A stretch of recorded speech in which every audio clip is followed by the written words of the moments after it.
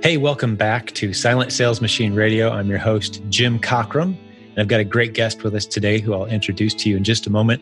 We're going to be talking today about the mental attitude that's required to take the leap from being in the professional world or maybe the educational world or maybe a highly achieved corporate position to being your own business owner. There's a transition that happens there. There's a mindset shift that happens there. We've got someone who's done that very recently that can fill us in. It's been 16 years ago since I did that. So sometimes it's hard for me to remember what it was even like to have a real job and a real boss and a real schedule.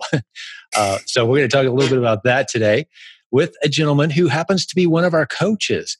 He lives in Brisbane, Australia with his wife, Sam, and 3 great kids. We had a chance to get caught up a little bit today before I hit record. Just a beautiful family, a beautiful background, quite a story. This guy has a PhD in chemical engineering. I'm reading from my notes here. He was at Harvard. He's been a professor at the University of Wyoming. This guy's got a professional pedigree, an educational pedigree, but he's interested in internet business now. And he's actually come on board as one of the latest coaches on our team. And he's doing some incredible things.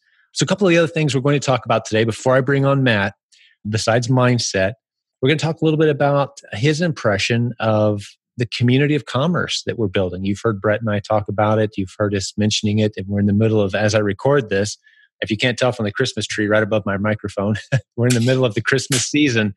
So we're at the very beginning of starting to tell the story of the first go-round of Dynasty Toys and the co-op that we've built with our community. Matt's participating in that as well. So the one last thing I will say, it's kind of like a little housekeeping before we go here, is if you're listening to this right now, this is one of those episodes where there is a video as well. It's in the show notes. If you go to silentjim.com, just beneath the show notes, you'll see some links for this episode. You'll see some links right over to YouTube where you can actually watch this episode as well. If you're watching on YouTube, hey, go to silentjim.com to see all the episodes because not all of our episodes are in video format. So with that being said, welcome, Mr. Matt Rosinski. How are you today? Fantastic, Jim. How are you? I'm blessed, buddy. It's great to talk to you. And it's been a pleasure hanging out with you a little bit today and chatting with you. And thank you for getting up super early in the morning, by the way. The time difference makes these kind of meetings challenging sometimes. So bright and early in the morning where you are. And I'm about an hour from sunset here. So it's pretty incredible doing business with people around the world and arranging schedules. But man, so thrilled to have you on the show today and excited for the topic. And we didn't dive real deep into it. I just know that you come from a very professional, established background. You and your wife, both professional, career-driven people. And now you've got this interest in e-commerce and internet business. And you're in Australia. You're doing it from Australia. So tell us a little bit of that story. Fill in some gaps that I missed. And let's share some lessons today with the folks. Yeah, that's right. So we have moved around quite a lot as a couple. We've been married for 18 years and during that time we've lived in the States and we really love travel. That was one of the things that we've always been passionate about. And when we got back to Australia, it was a case of I had this idea of building a business at some point, but we wanted some cash. We wanted to have a base to build on. So I ended up taking a job as an engineer in the mining industry, and Sam, my wife, was working as a teacher part-time, but we had 2 little kids at the time when we moved back to Australia. So I ended up staying in business or in that corporate environment for a lot longer than I initially intended. One thing led to another, and you get promotions and you get pay rises and you start to get dependent on that regular money in the bank account that comes predictably every month. It was the mining boom here in Australia. So the pay was really, really good and it was just hard to knock back. So I ended up working in the mining industry for 12 years. But it was during the last 3 or so years of that, it started getting more difficult, just in terms of the culture at the work, and also this niggle in the back of my mind of the original intent of why I started working in that area was simply to build a basis to work on a business of my own, because yeah, that was something that I've always wanted to do at some point. Yeah, there were a few triggering events. I guess things in my work weren't in my job specifically were getting a little more difficult, and I guess had a few changes there in my role that triggered this. Okay, now this is the defining moment that I need to start learning and make changes. And so I started learning as much as I possibly learn and consume every weekend at night. I was learning all sorts of things, programming, digital marketing, all sorts of courses that I took over a 3-year period. And that brought me up until July last year, where I actually left my job, my safe employee's position in a corporate role, to the wild area of building your own business. The wild west of internet business. West, that's for sure. And it's added a source of stability. If I remember correctly, you said your wife, Sam or Samantha, she still is in the corporate world. So that's kind of a bit of a cushion as you guys make this transition. But I just posted just this morning, Matt, I was reminded recently of a statistic that, and this is United States, I'm assuming it applies globally as well, that about 80% of us aren't satisfied with our career, as far as we don't find it motivating and inspirational. We don't find it something that we're excited about in the morning. 80% of us. I mean, that's an epidemic. It is. So in a way, the fuel and the energy that you get from having your own thing, it's very motivating. It's very stimulating. And it never gets old. I'm 16 years into this, and I can't imagine going to a 9-to-5. The world needs everybody, and God bless those people who get up and do the job they love every day. And everyone, there's so many different jobs that need filled out there. That's awesome. But for me, you called it, I think, let me see if I heard your Australian slang correctly. Did you say you had a niggle in the back of your mind? Niggle? Yeah. See, no, I've never heard that word before. But I know exactly what it means. Right. It's like this, I might say an inkling, or like like urge that I can't get rid of, right? That's kind of what it sounds like that word means. Yeah. And it's like this drawing me away. Like, this is not what you were made for. You were made for something bigger than this. You were made for something more than this. And those of us that have that, you just can't get rid of it. I had a beautiful job. And I tell my story in the Silent Sales Machine book. I'm not going to go into it right now. This is about your story. But I know exactly what that feeling's like. It's like, I should be very appreciative of the job I have, but I know there's more out there. And that's so right. And it was this conversation that I had with my wife last year at a cafe we went to every weekend, and we sort of would talk about the week, just our sort of couple time. And it was something that we discussed openly about. And what I am just so grateful for is that having a loving wife who supports me in doing this crazy thing, because she had a lot of misgivings and concerns, and we had to talk through it. But at the end of the day, she has supported me. And what's been so awesome about this in the last year is that we've almost switched roles in many ways. I've been living at home. I'm cooking the meals. The kids walk to school now. So they used to have to commute 1 hour each way to school, but they walk to their school where we live. I didn't have to go on a 11-hour. I was away for 11 hours every day at the job that I had. And now I'm home when the kids get home. It's, in terms of lifestyle, it's been a huge improvement over the last year. That's beautiful. And the benefit to the kids of having both their parents around, and you're not gone when you're able to be there. Just being there, just being present is such a huge gift. And through the great times, for me, it's been 16 years. I look back at the great times, and there's been some kind of scary segments there too. Like, for a few months at a time, it's like, okay, did we do the right thing here? That maybe we were crazy. But you even look back at that. You went through it as a family. Yeah. The lessons you learned as a family, and that we were all there. We were doing it together. There's a bond there, and I wouldn't change it. You think you want smooth sailing and a line that always goes up, and income and results and success, but that's not what it looks like. And what you learn in those valleys is, man, we did that together and we're closer for it. So that's one of the beautiful benefits to me is of business ownership. Hey, it's going to be a roller coaster, but if you're doing it with your family, oh, it's such a beautiful thing. So it's so cool that you're able to be there. What are some of the lessons that give you a chance to mentally prepare here? I want to go with some of the lessons going from that. I was never a college professor. I don't have a PhD in anything. People have heard me use the joke several times. My wife graduated magna cum laude, top of her class. I graduated, thank the Lord. Like I barely got out of school, right? I'm not one of these high education guys. I never had a long list of people seeking me to hire me. I was like, please, someone give me a job after college. So for a high achieving PhD engineer with probably 1,000 places that would hire you tomorrow, what are some of the things that you took away from that culture in that transition into owning your own business? Like, what are some of the challenges there? Because I imagine there's some people out there right now, they're like, oh, I have too good a job. I could never make that leap to my own business. Mm-hmm, mm-hmm. Talk us through some of those. You mentioned the conversation you had with your wife, and what's that transition been like? And like, how do you stay motivated too? Some of those topics.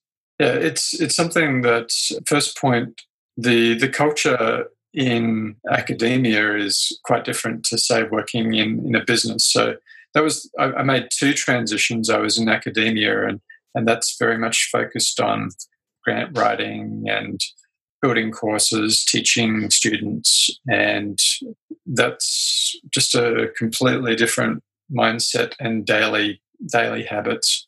Building off of that, I wanted to. What was in the back of my mind about that was that I was teaching kids to go out into the world, but I hadn't had too much real world experience myself in industry. So I was a PhD in chemical engineering, but I hadn't actually worked in industry in chemical engineering myself. So that's something that it bothered me a little bit because I felt that I wasn't being authentic there.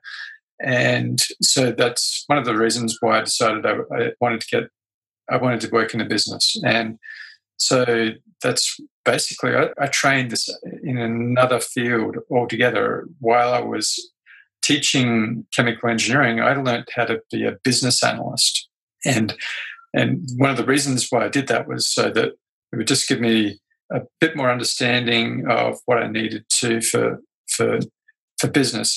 And that's really helped me with what I'm doing now in Amazon and online. It's knowing your numbers, having a good understanding of your numbers. And we were talking a little bit about it before.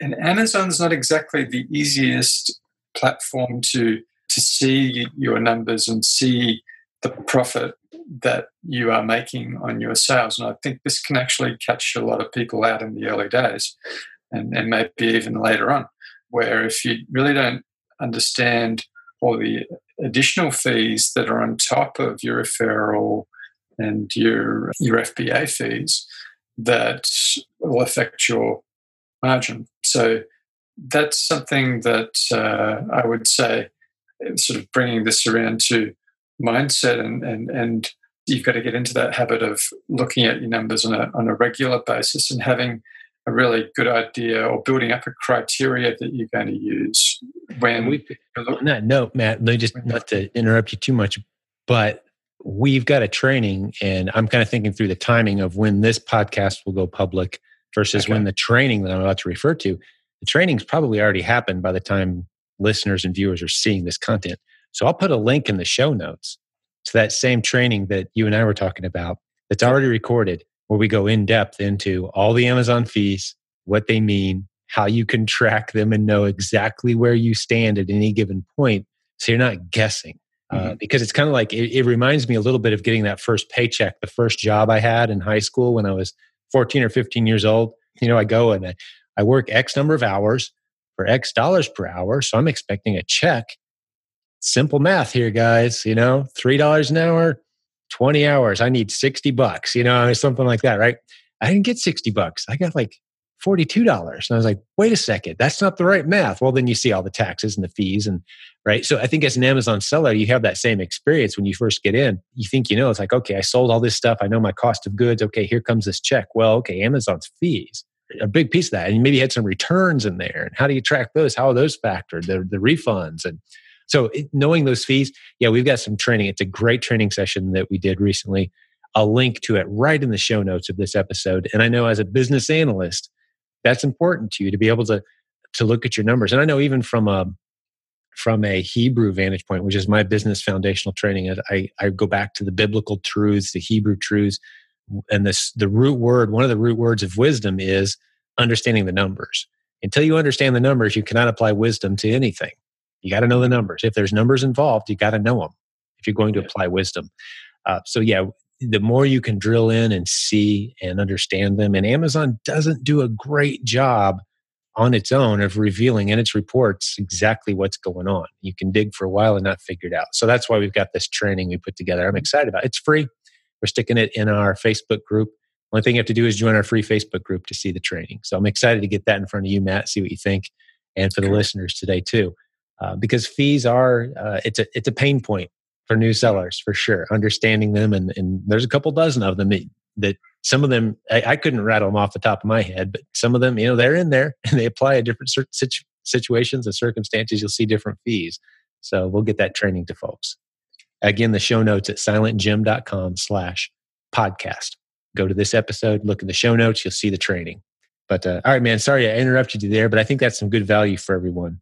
Yeah, so just building on the other part of your question, I think was about the mindset and where I going from this employee mindset to I guess a business owner's mindset.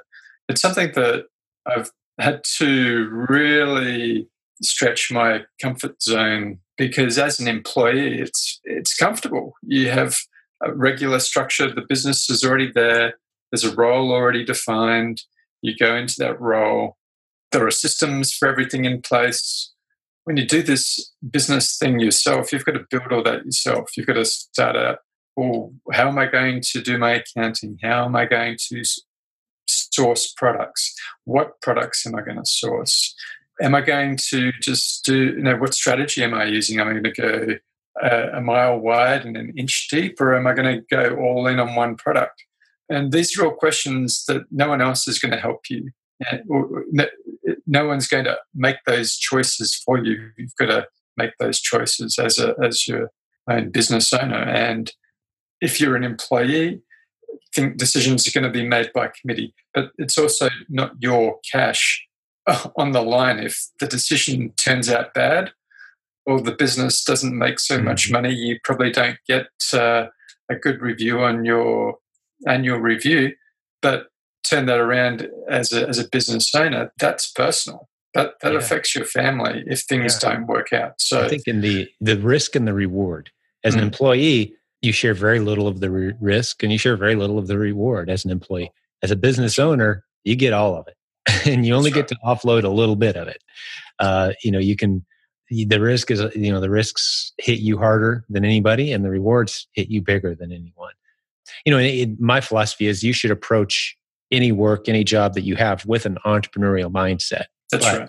You have no choice but to have that mindset when you actually own your own business. You can't just, I don't feel like it on anything. You got to take care of it whether you like it or not.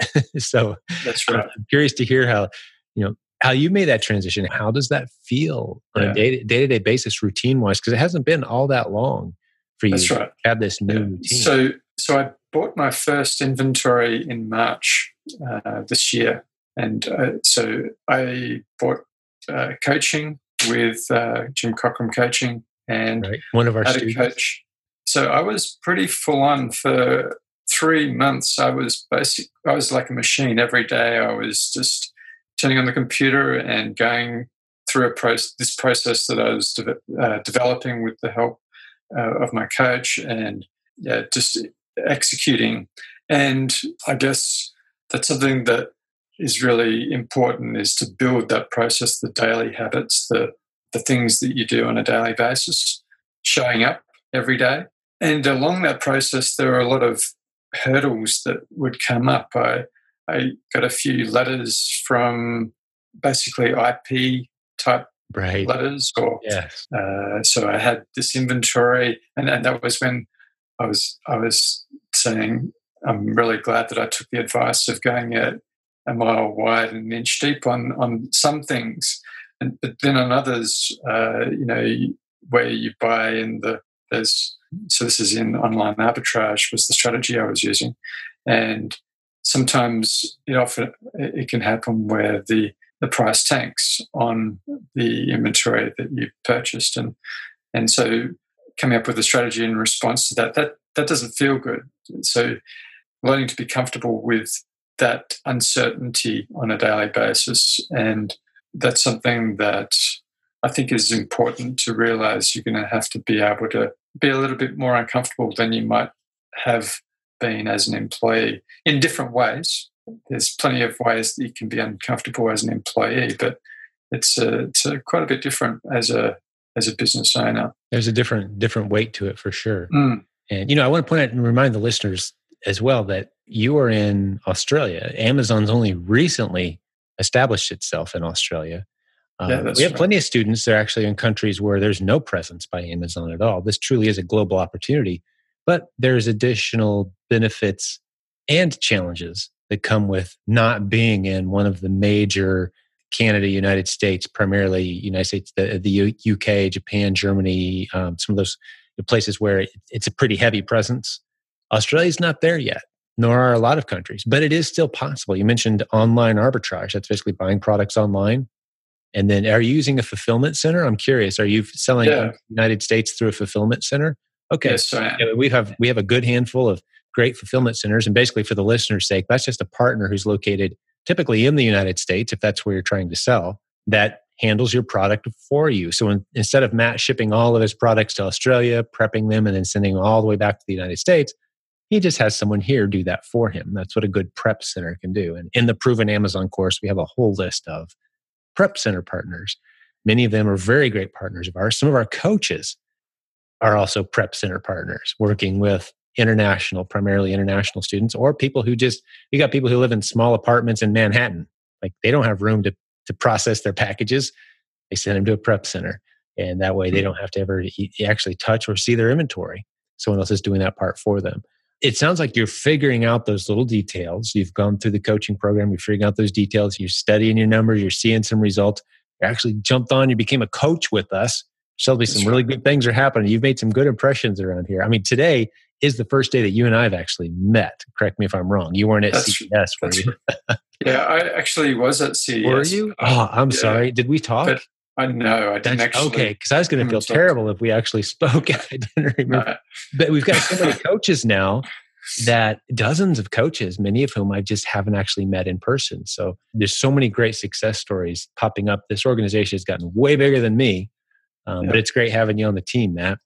But so what else can we share? If there's any other lessons about the transition, any other lessons about what you're doing that's working, strategies you're trying.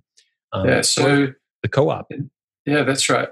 So after some time in doing online arbitrage, I was looking for some wholesale opportunities, and I managed to get one wholesale account that I'm still working with at the moment and having some success with. But even then, you're not immune to the situation where other sellers start to sell the same products, jump on the listings that you create, and all these other sorts of things that can pop up.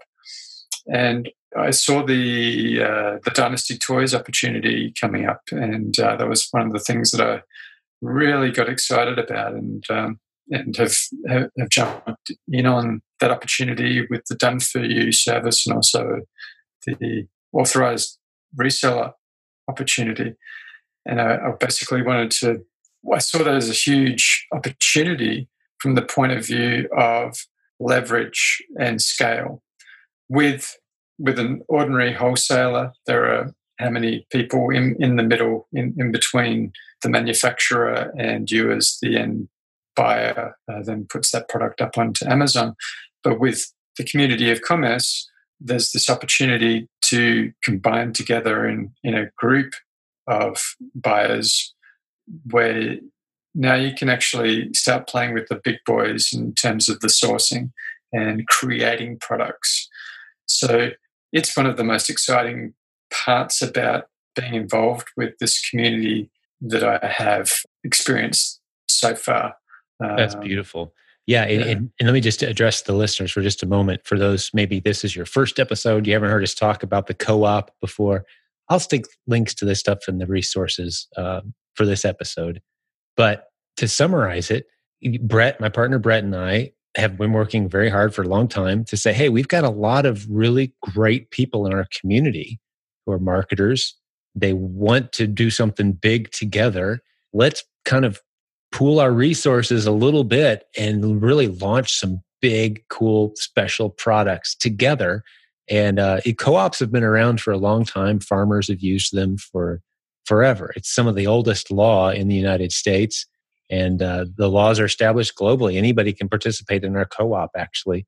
And so we all kind of share in the benefits of these big brands that we're building and launching. Dynasty Toys is the first one that we're doing, but we hope to have multiple brands that our community can own a piece of, basically, at the end of the day. And as it grows, as we all push it out there and help each other and help market it and benefit, it's not the traditional business model. It's kind of like it's a group ownership. And farmers have done it for years. They kind of pool their resources together. They all buy seeds at a discounted rate. And then when the crops come in, they all sell their crops for the same price. It's not price fixing if it's under the co-op law, which is what we're under, because we've established a legal co-op. We spent tens of thousands of dollars and all kinds of paperwork, but we have it now. So you're going to hear more about that, especially in 2019. Right now, it was just kind of our core folks who got real excited about it, and you were one of those, Matt. So thanks for jumping in. We had about 1,000 people or so jump in with us of our strongest core members of our community. But after we prove the story out and have some great success to show, I think a lot more people will be interested in that subject. So yeah, we're certainly very excited about it as well. And there's so many things we can do with this co-op. But that's a kind of a topic that we can go in depth with another show, another time. But it's great having you on board with us for that, for sure. But if any lessons from that stand out as well, feel free to share. Not trying to change the subject, but it is a deep conversation potentially. Yeah, that's right. I would just sort of touch on the topic of, I guess, Dynasty Toys. One of the books that every employee of Dynasty Toys is required to read, I believe, is called Shoe Dog. It's by Philip Knight, who is the founder of Nike. And so I've been going through that book myself, and some of the things that just those nuggets of wisdom that are coming up. One of the things that he struggled with was selling. He used to, this is Phil Knight, he used to be an encyclopedia salesman, and he hated it and wasn't very good at it either. And then he tried, I think he was in mutual funds or some sort of investment sales that he also wasn't really excited about, and he had a little bit more success with that because he knew a little bit more about it. But then shoes. For some reason, he had no problem selling shoes out the back of his Valiant at sporting events. And the difference there was belief. He had a belief in his product. And in his words, he says, belief is irresistible. And belief is one of those things that I think if you have that as a business owner, that's something that people are drawn to you with that. And belief is irresistible to customers and also to partners, potential people who might work with you. It basically shines through everything you do and say if you've got that belief in the thing that you're doing. So for me, that's something that, whether I have to go and get an extra job at some time in the future to help support what I do, it's not going to change this belief that I have in the future of online business and doing something that means that has this higher purpose than myself. That's beautiful. Well, and something that stands out to me as I hear you say that too, Matt, is the driving belief around here. I mean, this didn't start off in my mind 16 years ago, 18 years ago and I want to be a part of a big community.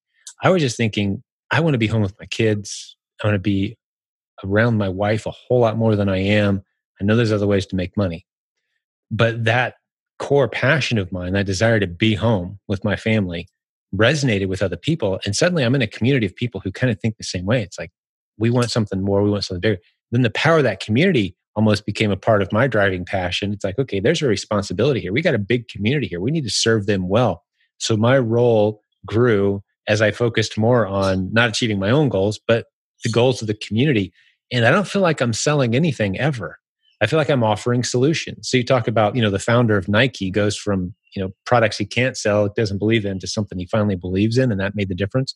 It doesn't feel like selling. It doesn't feel like you're twisting people's arms when it's something that works, you love it, you're passionate about it. And that's what this community has become for me. I don't feel like I have to sell the community at all. It's like, hey, here's the results we're getting. Here's the tools we're using. If you want to come join us, come on in. If not, hey, God bless you, go do your thing. But there's a sales process there, but it just doesn't feel like, you don't have to trick anybody. You don't have to fool anybody once you've got that passion and the results. So yeah, that's a great book. Actually, I've not read it yet myself, but we tell people to read it all the time. I've heard clips and I've, picked up bits and pieces of it, but that's a great recommendation. Shoe Dog is the name of the book, right?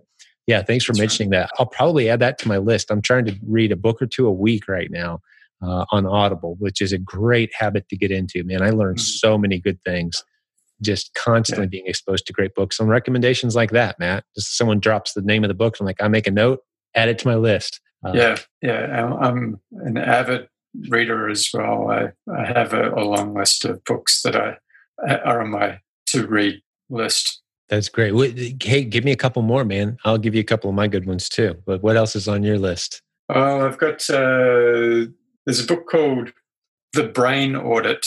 It's by Sean D'Souza. And it's a fairly old book. It's been around a long time, but it's a really useful book for learning the basics of marketing your business or any sort of product. It's very straightforward. This guy lives in New Zealand who wrote that book. I've read that a few times. I'll check it out for sure. Yeah.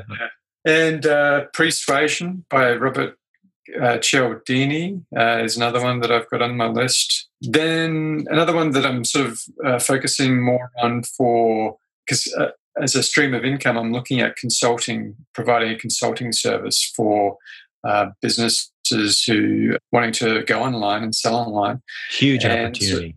So books related to that topic. There's a book called The Amazon Dilemma that I'm currently reading.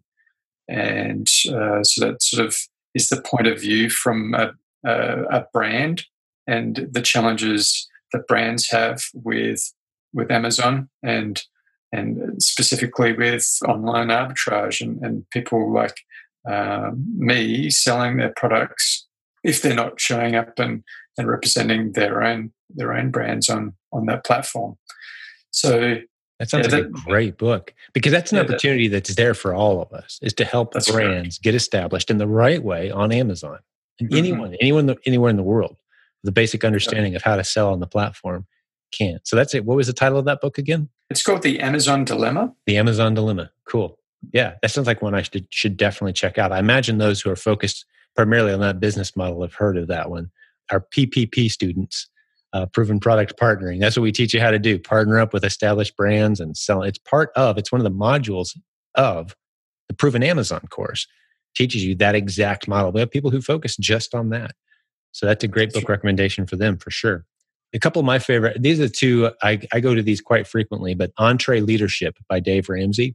It's a good book. It talks about how he went from a card table in his garage to, it's about a $150 million operation now, and the lessons he learned in hiring the right people, the right kind of partnerships, and all the pain points of growing a business. Not that I plan to have that many employees or a big building anytime soon, but a lot of the lessons he learned, apply.